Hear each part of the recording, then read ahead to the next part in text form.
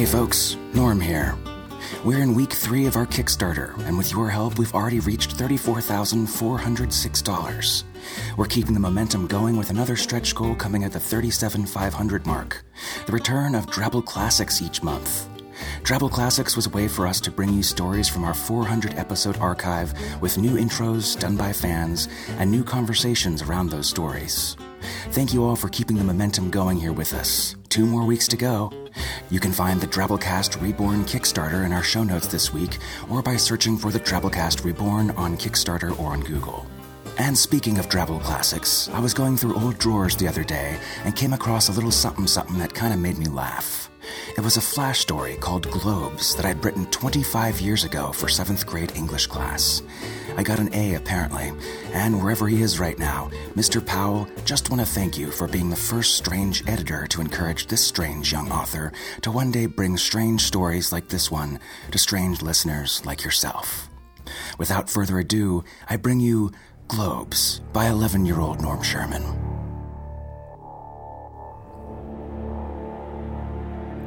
The moonlit tide seemed without peace on this particularly strange Wednesday night. It wasn't the ocean's unmerciful beating of the soft sands along the tide that made it strange, and it wasn't the Stevensons partying next door that made it strange either. In fact, the only possible solution to what made this particular Wednesday night this completely and utterly bizarre were the 2 enormous globes that were just now washing onto the surf. The globes seemed to infect the air around them with an evil so great that it was in fact noticeable to the naked eye as a soft, glowing green.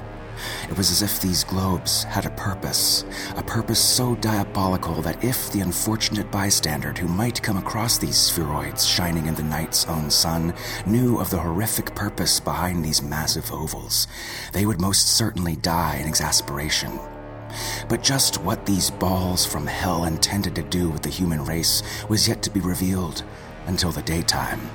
Tonight, the Stevensons could party, and the rest of the world could sleep.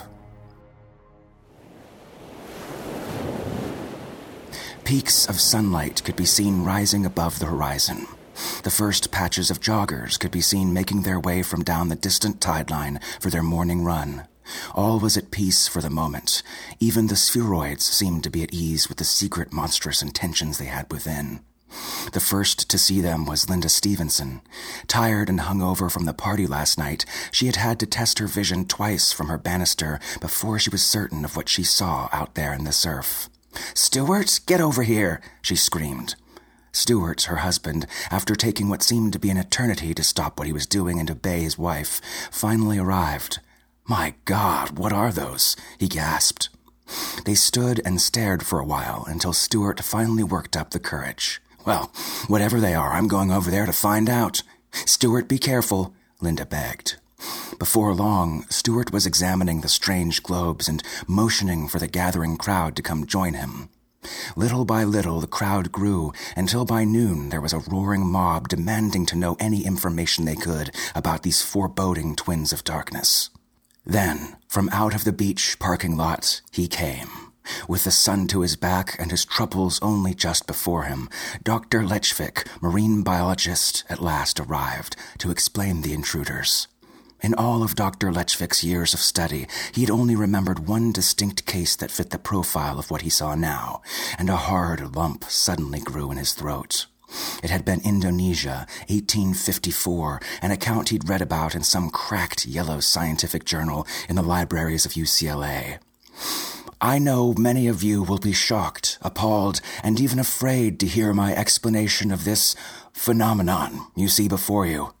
In all of my years of study, I have but once come across an occurrence such as this, and I assure you the simple answers you seek, unfortunately, are of little consequence to the greater truths that they represent.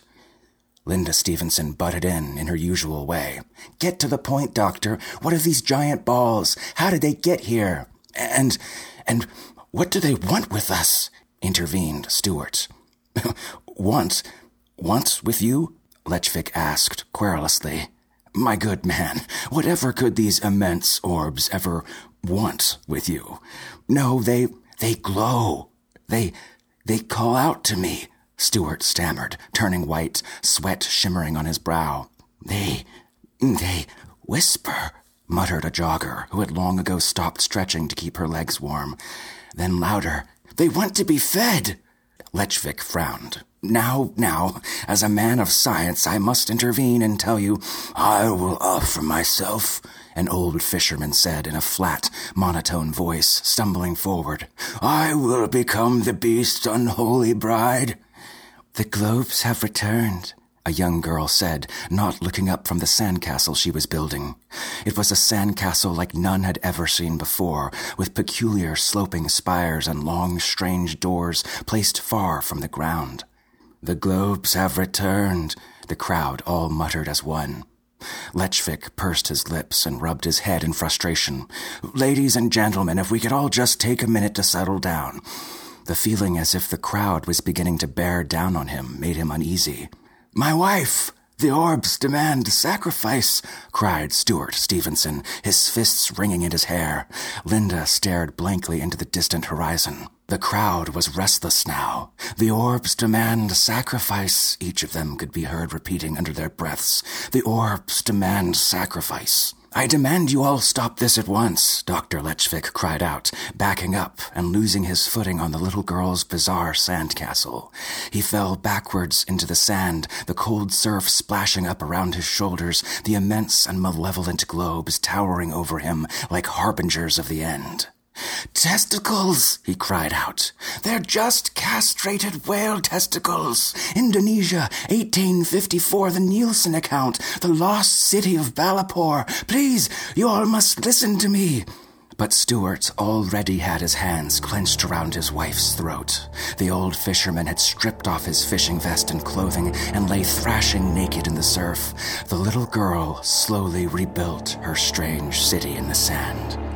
This has all happened before, the doctor's voice trailed off, lost in the turmoil. This has all happened before, repeated the little girl, scooping up fresh sand with a tiny shovel.